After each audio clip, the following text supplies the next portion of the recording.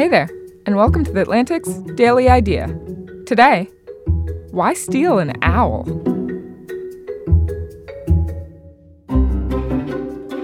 It's not a great time to be a bank robber in Sweden. The country is bent on going cashless, with one of the lowest rates of ATM withdrawals in the world. In 2016, there were only 2 bank heists in the entire country.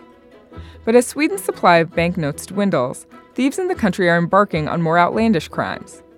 In one example, they broke into the back of a moving delivery truck to snatch tens of thousands of dollars worth of Apple products. In another, they rammed through an entrance of a luxury department store and ran off with a haul. But thieves are also, in record numbers, stealing something else: wildlife. Crimes involving protected species reached their highest levels in a decade, with one type of owl going for about $120,000 on the dark web. What makes this so ironic is that going cashless was supposed to reduce criminality. But there might be a simple explanation for why this hasn't panned out. Research indicates that as we gain, quote, psychological distance from money, our willingness to steal increases. That might explain why people don't blink before cheating on their taxes or taking off with a pack of Post-it notes from the office. Or, in Sweden, stealing owls.